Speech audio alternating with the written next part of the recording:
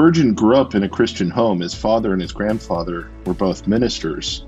But it's in this tiny chapel, when he's by himself on a side street in a small town, that Spurgeon becomes absolutely convicted and he gives his life to Christ.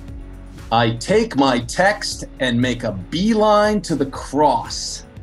That is one of the famous sayings from a preacher many of us admire, C.H. Spurgeon. Except there's just one problem with that quote, and that is that Spurgeon probably never actually said that. One of the fascinating things I learned from reading a new book by IVP academic titled Tethered to the Cross, The Life and Preaching of C.H. Spurgeon. And I'm here today on Monday Morning Preacher. I'm Matt Woodley with Preaching Today, and I'm here with the author of that book, Dr. Thomas Breimeyer. Thomas, it's great to have you on the podcast. It's great to be here, Matt. So Thomas he lectures in systematic theology and history at Spurgeon's College in London. He's an American living in London, and he's actually a Cleveland Browns fan. So how's the season going for you so far? Well, it's actually looking better than usual. So like any Browns fan, we live in hope. as every Christian should. So Thomas, you've written this great book, which I read, and I just got so much out of it as a preacher. It was just a lot of fascinating insights. And I actually, as I was reading the book, I had to change the ending of the sermon I was working on for that week. So you gave me some extra work, man. So I didn't appreciate that. But so Spurgeon's a familiar name to a lot of people, but why don't you just give us a little historical context? Give us the 2-minute intro to the context for Spurgeon's life and ministry. Sure. Spurgeon was born in a small village in 1834, and that was just a few years before the coronation of Queen Victoria. So he spends virtually all of his childhood in small villages between Essex and Cambridge. And so his upbringing was very much steeped in this kind of rural identity, which is interesting given that he's known for his preaching in London at the Metropolitan Tabernacle, which was the largest Protestant church in the world. He preached to thousands of people each week, and through his influence, he started a college for pastors, as well as 2 orphanages that would eventually house over 800 boys and girls. And he died comparatively young, even for back then, at 57, but he remains one of the most influential evangelicals in global Christian history. That's a great summary. Thanks. So I noticed in your book, you point out that his conversion when he first met the Lord Jesus had a huge impact for his preaching for the rest of his life. So tell us what happened and how that formed him as a preacher and the content of his preaching. Yeah, I think it's absolutely central to understanding his approach. So he's walking on a snowy morning as a teenager in 1850, and the weather is so bad that he decides to duck into this little Methodist chapel in Colchester rather than keep on walking outside any longer. And he walks into this little chapel and he sees a small congregation and an itinerant preacher who's filling in for the usual minister. And Spurgeon doesn't portray a particularly flattering account of the sermon. This guy isn't eloquent. He's not giving a particularly ordered or studious sermon. He's essentially riffing an evangelistic message from Isaiah 45:22. So the text is, "Look unto me and be saved, all the ends of the earth." Now, the preacher seems to have taken this to be a direct reference to Christ, and not just to Christ, but Christ on the cross. So he's inviting sinners to look at Jesus on the cross, bleeding, dying, and taking on himself the sins of the world. Now, Spurgeon grew up in a Christian home. His father and his grandfather were both ministers. But it's in this tiny chapel, when he's by himself on a side street in a small town, that Spurgeon becomes absolutely convicted and he gives his life to Christ. And I think the sermon is formative for Spurgeon in a couple ways. Obviously, his style is considerably different. He gives these sort of long, eloquent sermons that we can read. But they also, more often than not, will contain subtle and very bold references to Christ on the cross. And he's even more convicted that preachers should always preach with an aim to invite people to Christ. So I think that those two things become the building blocks of his approach to the Bible and especially his approach to preaching. Yeah, it's a great story how God used a snowstorm and just a very uneloquent preacher. I want to get back to that and just that whole thing about his focus. I think you call it, what were the two words? Oh, crucicentrism and conversionism. Crucicentrism and conversionism. Yeah, okay. So, but I want to talk about a woman named Mary King that you mentioned in this book. And I was really fascinated by that story. So tell us about Mary King. Mary King is a really interesting person. She worked as a cook at a boarding school that Spurgeon attended. And unfortunately, we actually don't really have very much information on her. We have sort of cryptic quotes from Spurgeon that almost kind of elevate her to Baptist sainthood, if that were a thing. Now, yeah. He says that he learned more theology from her than he might have learned in several divinity degrees. That's pretty high praise. It's an interesting visual. You know, you can read the story in the autobiography. You have this precocious and eager young Spurgeon who's come to faith. He wants to throw himself into ministry, and he's swapping sort of theology shop talk in the kitchen of a boarding school. And I think it's true that we could also make a similar point regarding Spurgeon's mom and his Aunt Anne. The women in Spurgeon's life all sort of model biblical Christianity for him, and they encourage him to further develop his own knowledge and his own ministerial practice. So it's just this really interesting thing that you have these really noteworthy women nurturing his spiritual and theological life. I was really moved by the humility of Spurgeon and the spiritual hunger, like a proverb says, you know, I mean, just a teachable spirit. He could learn from anybody. So you point out that you have read through the Spurgeon corpus, the canon, and there's no mention to the exact quote, I take my text and make a beeline to the cross. But he basically did that, right? I mean, that's kind of how he preached. So tell us how that quote does actually reflect his approach to preaching. Yeah, absolutely. It's probably the most famous quote that Spurgeon never said. It was one of these things. I dug through his books, his magazine. I got clever and I started doing all these crafty logos searches and word variants and careful archaeology type thing, looking for where this statement came from. And I never found it, which is kind of a shame because it would have been a slam dunk for a chapter. But nevertheless, I think you're right. It rings true because it is descriptive of how he approached preaching. So the title of the book, Tethered to the Cross, isn't talking about sharing mobile data plans. It's a quote from Spurgeon.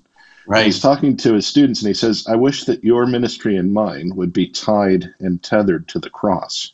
So that's one quote where he does talk about this approach, and there's dozens of others I could have pulled out.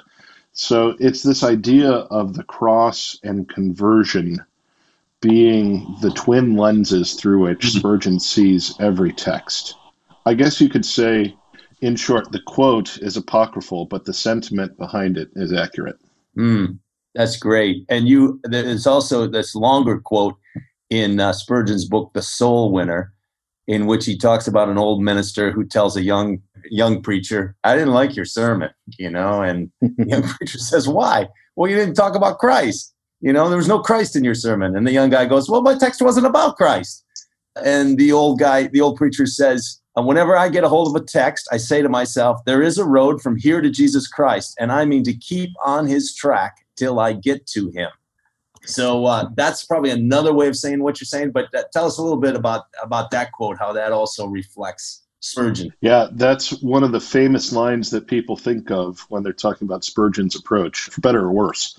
I don't think it would pass muster in a lot of homiletics departments today. But for Spurgeon, he's not being cheeky. This really was his approach. So for him, the message of the whole Bible was inextricably bound to lifting up the cross of Christ with an aim to see men and women committing their lives to him. And if that's what you believe the whole Bible is about, you can weave in redemptive themes into a sermon from a text that isn't explicitly dealing with the crucifixion or an overt gospel message. And that's what's, to me, really interesting here. Spurgeon preached from a wide range of texts and biblical genres, yet the majority of his sermons were there not only to inform and disciple those in his congregation who already knew Christ, but to introduce people to Jesus as well, to invite them to be transformed in this way.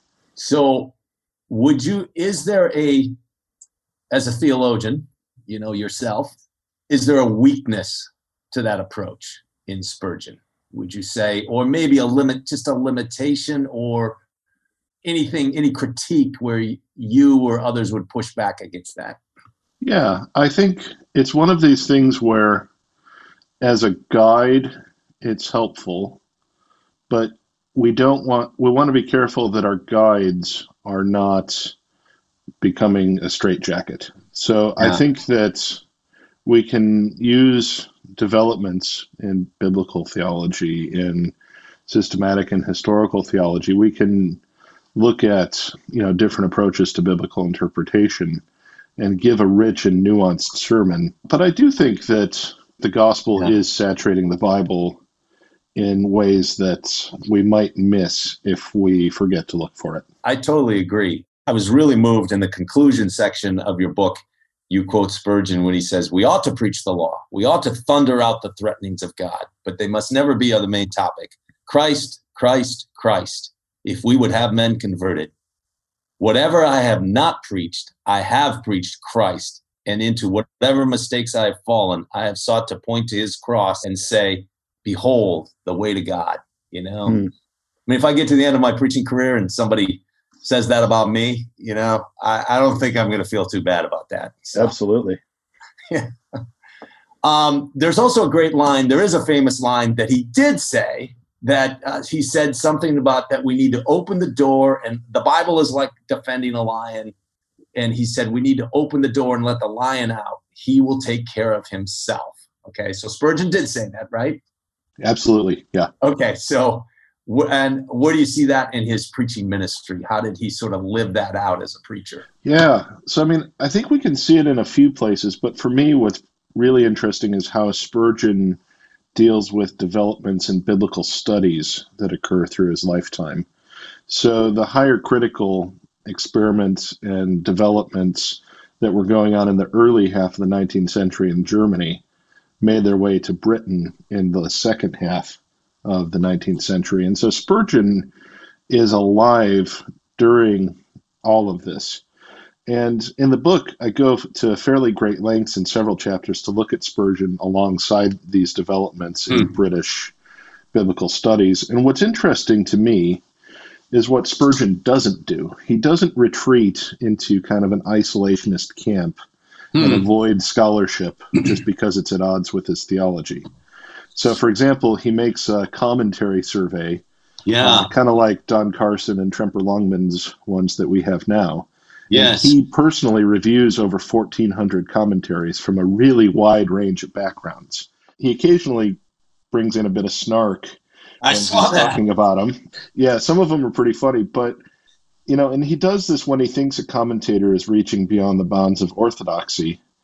But more often than not, and particularly when he's behind the pulpit, he avoids getting dragged into debates over theological minutia. He does this, I think, because he believes the main purpose of the Bible is to lead men and women to repentance and into an increasingly deeper relationship with God.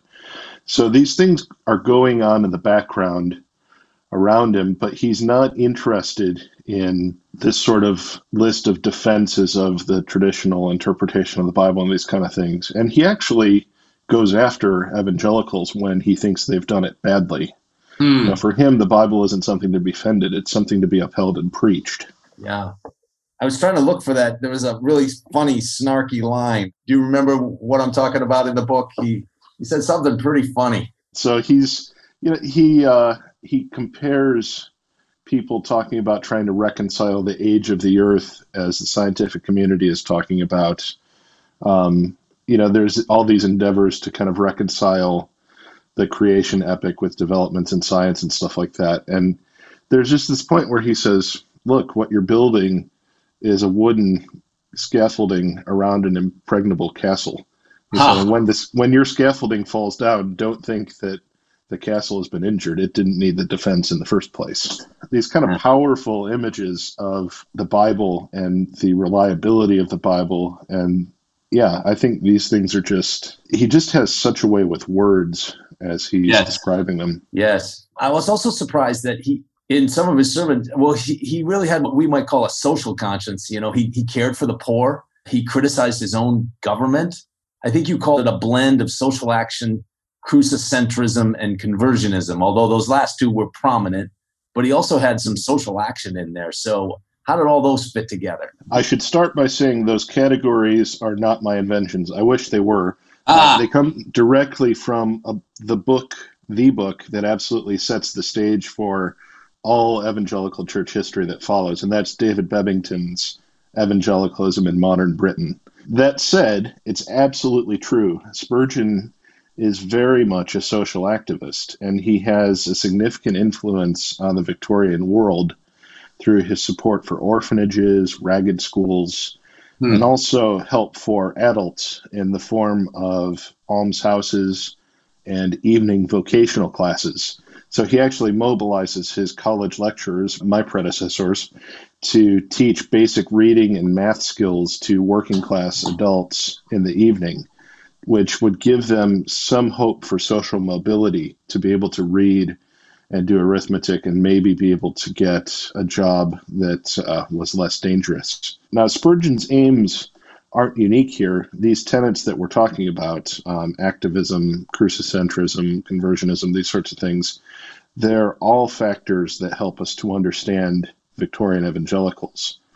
And it's particularly helpful to remember, there's no economic safety net in Victorian Britain. There's no Medicare or NHS like we have today. And London is a particularly difficult place to live.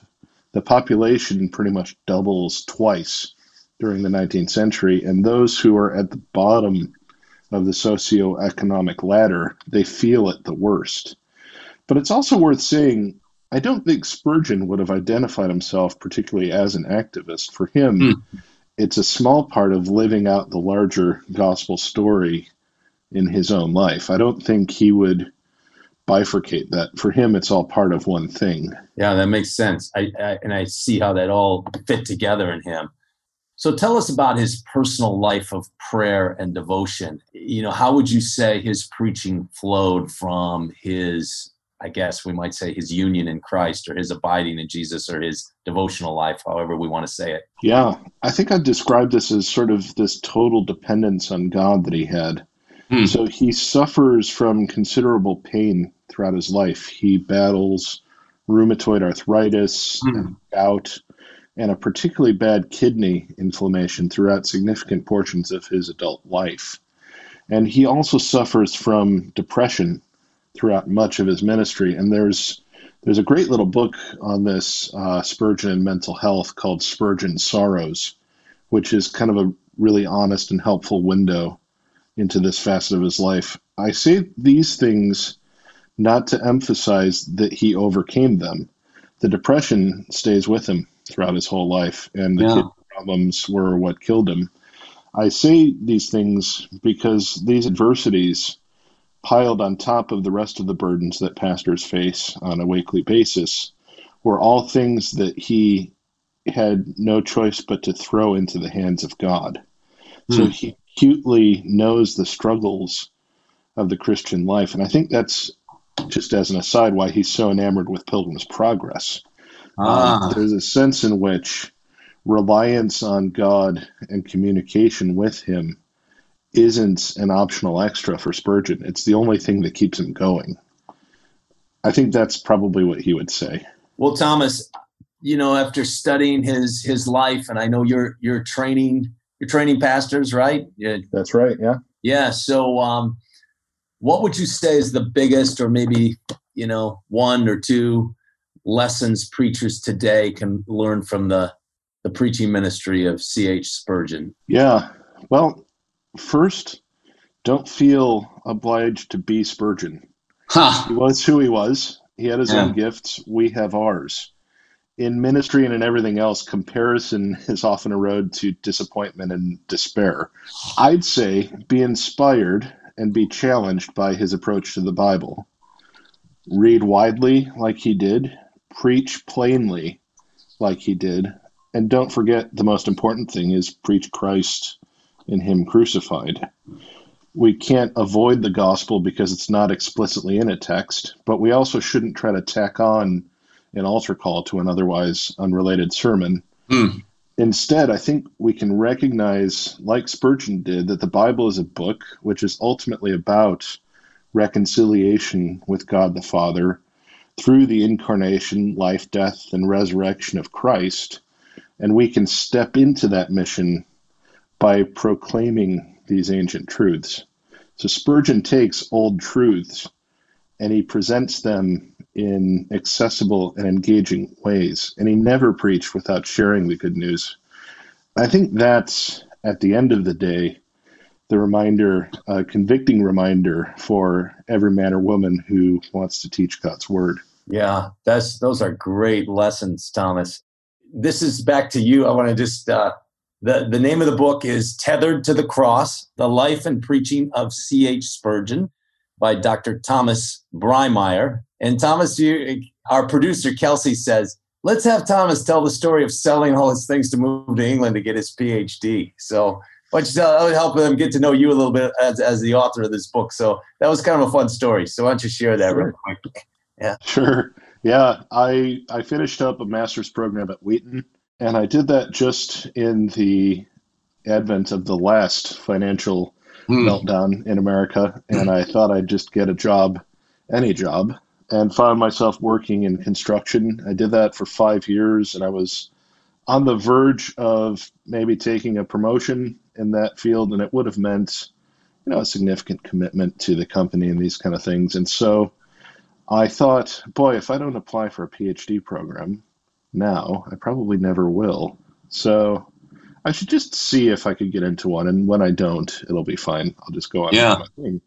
I had been teaching a bit of undergraduate courses online and these kind of things, just trying to keep a foot in training folks for ministry however I could. And then I got in and I thought, oh boy, this is different.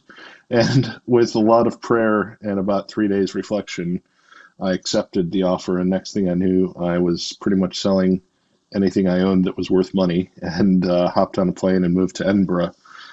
And it was a crazy journey. I got plugged into a church, helped with a church plant, met my wife, ended up teaching in London at Spurgeon's College. So it's just been a bit of a whirlwind, but it's been an amazing set of opportunities that I could never have done on my own, but just ways in which God has cleared the path for me in really cool ways. Yeah, that's really cool. Well, we're glad you followed the Lord and obeyed his call, because this is a really good book. Like I said, I really enjoyed it. We'll give the last word to Spurgeon. So I circled this quote in your book and I put wow with an exclamation mark and 2 underlines under it. Spurgeon says, if we do not make the Lord Jesus glorious, if we do not lift him high in the esteem of men, if we do not labor to make him King of kings and Lord of lords, we shall not have the Holy Spirit with us. Vain will be rhetoric. If our one design is not to magnify the Lord Jesus, we shall work alone and in vain. Yeah, that's a pretty good summary, right? I think so. Yeah, so you don't have to do it exactly like Spurgeon did it, or in his context, or his social context, or his personality. But man, I just love that. And that's just like I want to esteem the lordship of Jesus in the eyes of my hearers. So Thomas, thanks for your great book, and thanks for joining us on Monday Morning Preacher. Thanks very much, Matt. It was a pleasure. Matt Woodley with Monday Morning Preacher. Thanks for tuning in. Read the book, Tethered to the Cross, The Life and Preaching of C.H. Spurgeon, and learn from a great master of the craft.